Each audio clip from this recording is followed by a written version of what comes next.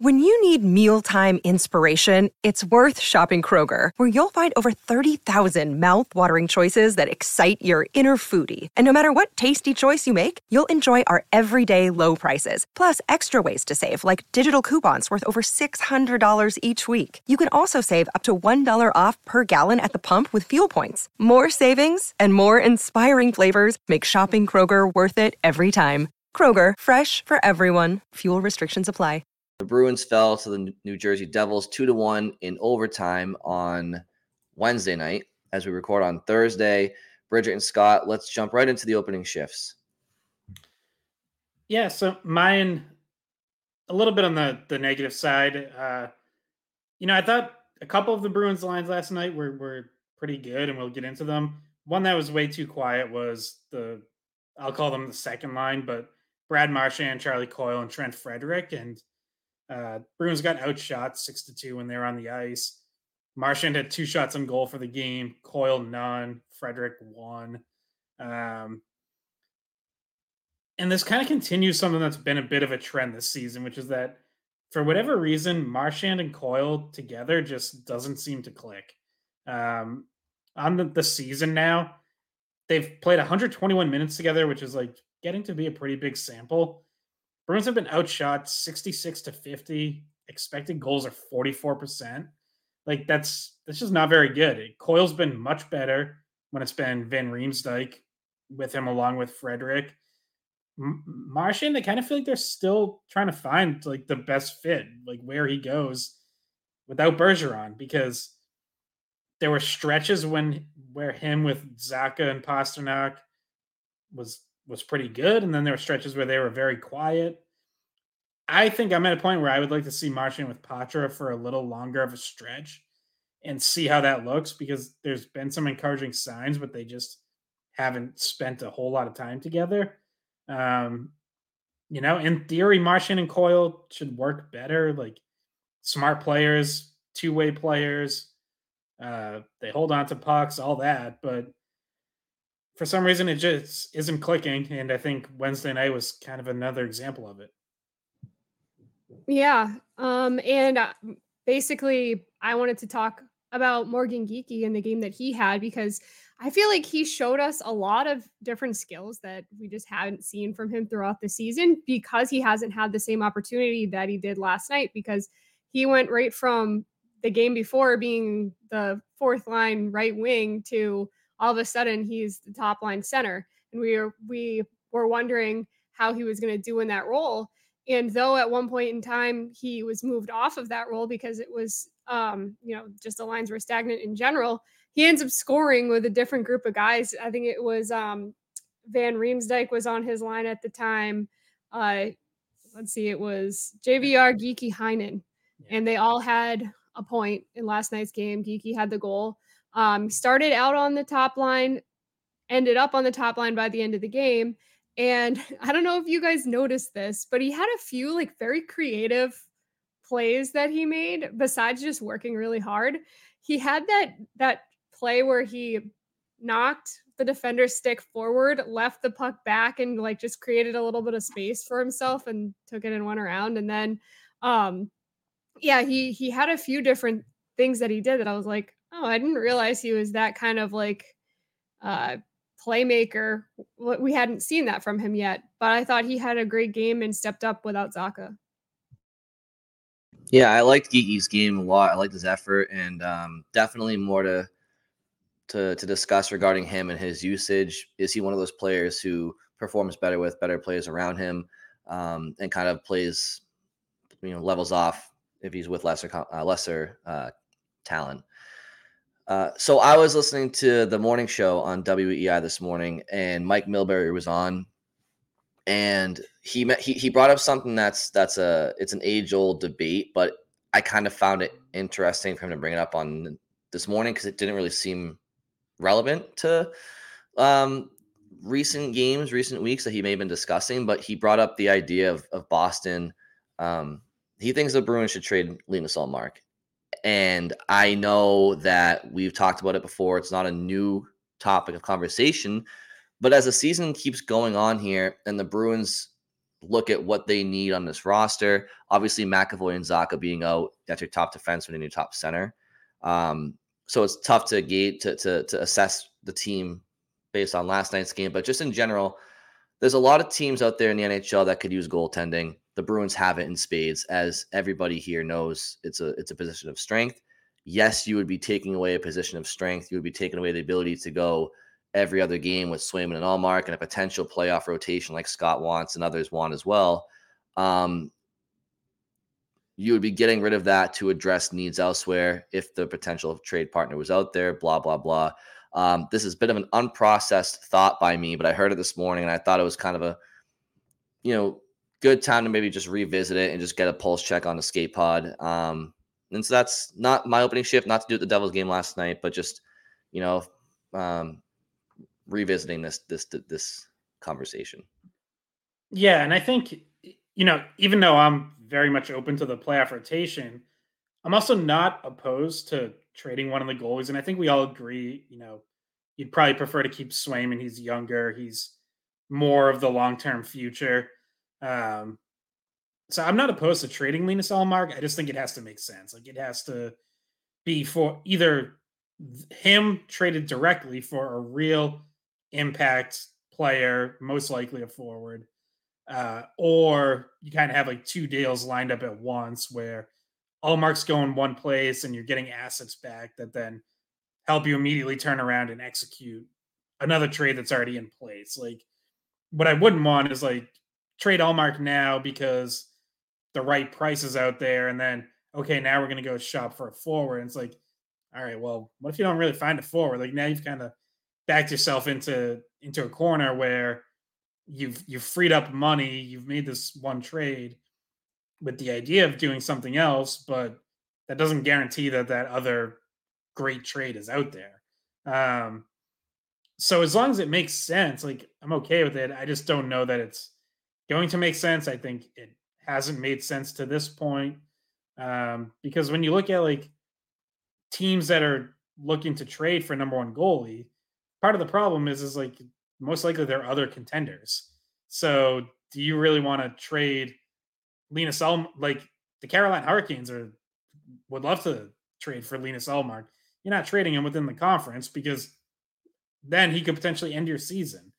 So I know, people mentioned the Edmonton Oilers, certainly a contender if something ended up working out there, but like that's one team. It's like you got to find more of a market than that. So I'm not opposed to it. I just think I'm not trading him just for the sake of trading him. And right now I kind of struggle to see like that perfect trade that makes it worth pulling the trigger on. Yeah, and if you're just say it's like Edmonton or but just a playoff team in general, they're probably not going to want to trade you, a top six forward. They're probably like, oh no, I think we need all of our top six forwards in order to win a cup or be in the running. So that's the kind of that's just kind of the issue with the logistical part of it. I guess I don't really have an issue with trading Ullmark in general, and I think we had the same opinion last season, but I do think that we've said it on this podcast a million times, goaltending is the biggest strength and might be why the record is what it is, even though the forward group isn't quite as strong. And Brian, this was one of your takes recently that the record is better than the team, and that's because of goaltending. So I'm not sure. I mean, in the playoffs, can you really survive on goaltending alone? The Bruins didn't last year. So it just depends what management values. Do they value having guys that can go one than the other?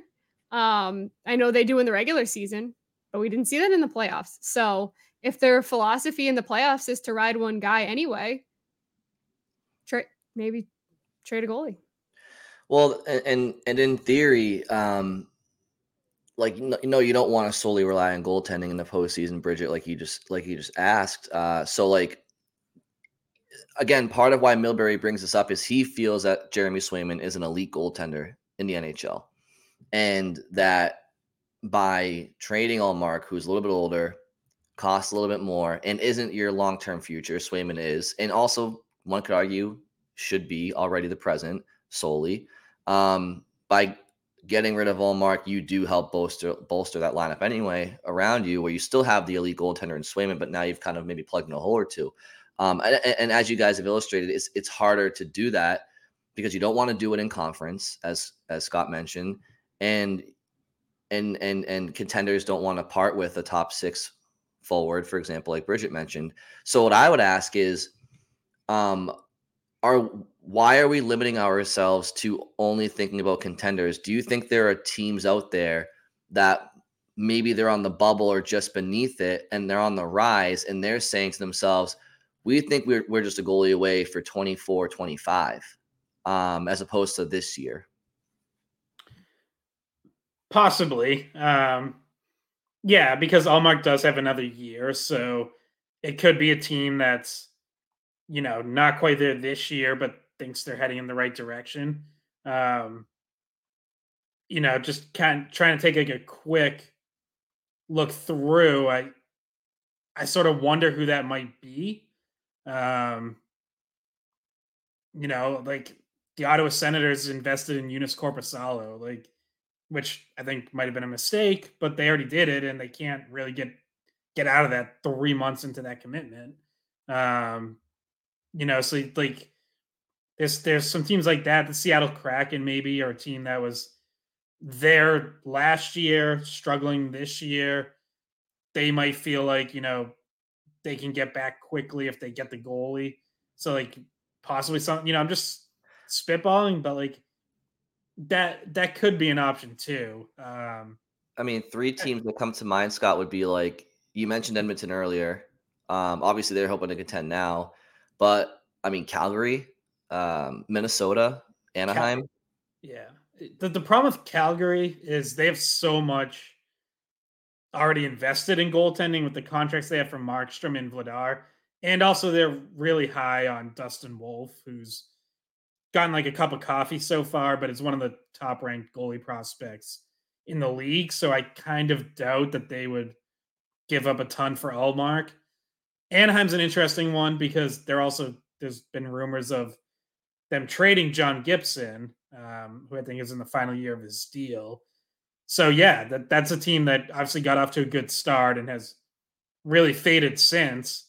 But I mean, yeah, sure. Like if they're looking towards next year and they think they're maybe closer than they've shown over the last month, yeah, that can make sense. Or like, what about like Chicago that's trying to rebuild with Bedard? I don't know. I guess what I'm saying is like, there's always going to be a reason why a team wouldn't want to do it. But if you float Linus Ullmark out there for the league over the next, call it 10 months, I'm sure there would be a deal that would probably entice the Bruins as well. I have one team that I think maybe. I mean, the Penguins are pretty happy with Tristan Jarry, right? So I don't.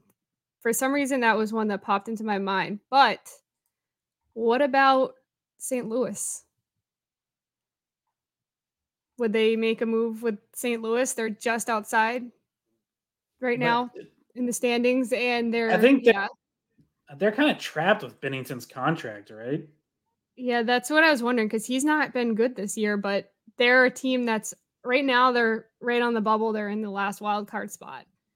Yeah, I mean, Binnington's $6 million for 3 more years after this. Like that's again similar to Ottawa. It's like once you kind of make that big money commitment to a goalie, you're sort of stuck. Like for better or worse, and for some of these teams, definitely for worse. And it's like, yeah, I'm sure St. Louis would love to upgrade over Binnington, who hasn't been very good this year, but they can't. Like you can't have $11 million invested in one position. So I guess that kind of demonstrates what we're talking about, how even if that's something that the Bruins were open to doing or even were favoring that option, sometimes that there's not a trade partner that's, first of all, in the position to trade for a goalie, cap wise, or because they already have money committed to goalies, or because they, they're they're within the conference and you're not going to trade with them. All of those reasons, like we just mentioned, are reasons why it hasn't happened in the past. And I feel like it's still pretty unlikely to happen this season. Yeah, it wouldn't be easy, especially if you're going to pretty much cross off the Eastern Conference, right? I mean, if you're going to take away half the league to start, which I'd have to think about if I even feel that way, because sometimes you just have to do business if it's best for your team. You can't be too afraid that Linus Ullmark is going to be the ghost of Christmas past for you. But it is hard. It's not easy. There's a lot of things at play. What I can say is when teams want to get something done, GMs can get creative. There's sometimes there's multi-team deals and whatnot. But that'll be for Don Sweeney and company to figure out. I just wanted to bring this up because Milbury brought it up, and yeah, obviously the Bruins aren't a perfect team, and when you are so solid in goal, yes, you're taking away from what your strength is. But if you're somebody who thinks that Jeremy Swayman is the guy for now and in the future, and you just need somebody to come in and play maybe 35 games a year as a backup, you can find a solid backup out there. You don't need to have two of the top goalies in the world on your team. You do right now because you're kind of ailing elsewhere, but you don't need that. It's a luxury on a necessity. So sometimes you have to give to get is all I'm saying. And yeah, I wanted to bring it back up. And one other thing, like we have to know in this discussion too, is Linus Ullmark has a 16-team no trade list. So we talk about like potentially eliminating the Eastern Conference. Linus Ullmark himself can literally eliminate half the league. So that also has to be. That's very true. You have to work around that. Yeah, there's a lot of workarounds. There really are. But I think we all kind of feel the same way though, Bridget, would you say, where it's like, if it makes sense, we're all open to it. Right? Yeah, I'd say open to it because of the way that they've used their goalies in the past in the playoffs. Like they had Swayman right there to go to, and they waited way too long. They're like, if you're not gonna do the goalie rotation in the playoffs, I understand it works in the regular season, but if we're talking about trying to win a Stanley Cup, if you're not going to use both of them in the playoffs, then yeah, you have to be open to moving a position that you aren't gonna lean on like one of the guys, and maybe get something back that you will actually use, which would be a winger. But I also am completely okay with keeping both of them because they're both good. And I want to see a goalie rotation in the playoffs. Like just putting it out there. Scott and I both said this is something we'd like to see last year. Razor disagreed with us. He thought it was blasphemous. I want to see it. I know, we talk about, it hasn't been done, just not what they do. Why not? I want to see it. Okay. And that's where our panel disagrees probably the most, is that I want to see the goalie rotation out of curiosity, but what I want to see more than that is I want to see Jeremy Swayman be given a postseason to start with. We haven't seen that yet. And it's kind of like we've seen them do. We've seen Tuukka have that opportunity. We've seen Ullmark have that opportunity. And it's almost like I want to see the goalie rotation if we get to see Swayman have that opportunity. And if Swayman had an opportunity to have a playoff series and run with it and also kind of faltered, then I would be like, okay, yeah, I want to see a rotation now. But it's almost like you guys want to see the rotation before Swayman gets the chance to show what he can do. And that curiosity for me is trumping my rotation curiosity, if that makes any sense. Well, I have two reasons, like selfishly, right? It's like I just personally am so curious how it would work out. And I find it really interesting. And, it's something we've debated. And I just, as a hockey fan, want to see, does it work? Do people hate it? Do people like it? Are people like, oh my God, this is what we're going to do now? Like, is it a new what if it works really well? It's a new strategy. Bruins win the Stanley Cup and everyone's like, now we need to try that. So I don't know, just as a hockey fan in general, I'm just really curious to see how it would work. But that would also mean you would be doing the same thing that you did in the regular season, which is just pure alternating 50-50, which I know in the playoffs, you usually stick with the guy that if he has a great game the night before, you don't take him out. It's definitely kind of ingrained in hockey culture that that's just how you do it. So it would feel unnatural, but I just want to see it one time. I want to see what it looks like. This is the perfect goalie combination to try it, I think. Yeah, my real take on this is I want you to do whatever's working in the regular season. Like whatever you're doing leading up to the playoffs, if it's working well, just stick with it. And last year, the rotation was working historically well, and that's why I wanted them to stick with it. They went away from it, it didn't work. If it's working really well this year, come the end of the regular season, once again, my take will be that I want to see it continue into the playoffs. If, say, in like the final month and a half of the regular season, Swayman is clearly outperforming Ullmark, then what I would want to see is I would want to see them lean on Swayman more down the stretch and prepare him to be the number one for the playoffs. Like I'm not on. It has to be a rotation, and I'm stuck on that, and I'm not going to change. No, what I'm going to be stuck on is whatever is working best for you down the stretch leading up to the playoffs. I just want to see that continue. Yeah, which for this season and last season was a rotation. So, and did you guys see the split Swayman did last night? Yeah, that was insane. That was, and even Ullmark, when he came to the bench after that, he said something to him like he said, "That's a split and a half." It's like, yeah, that looked painful. Yeah. By the way, we heard that because Ullmark was mic'd up, and I gotta say, like, I'm not sure there's too much that's more pointless than hockey players being mic'd up. Like, it has been heads up, heads up, heads up, heads up. I can't even remember the last time we got anything interesting from a mic'd up hockey player. Yeah. Well, Marchand was mic'd up at one point for a TNT broadcast, and he swore live because they were doing like an interview where he was talking directly to the panel, and he was like skating around during warmups, and he just straight up swore on live TV, and they thought it was funny, but they also were like, great. That was really it, though, that I can remember. That was entertaining. Yeah, it's a whole lot of let's go, boys. And good play. Yeah. In, deep.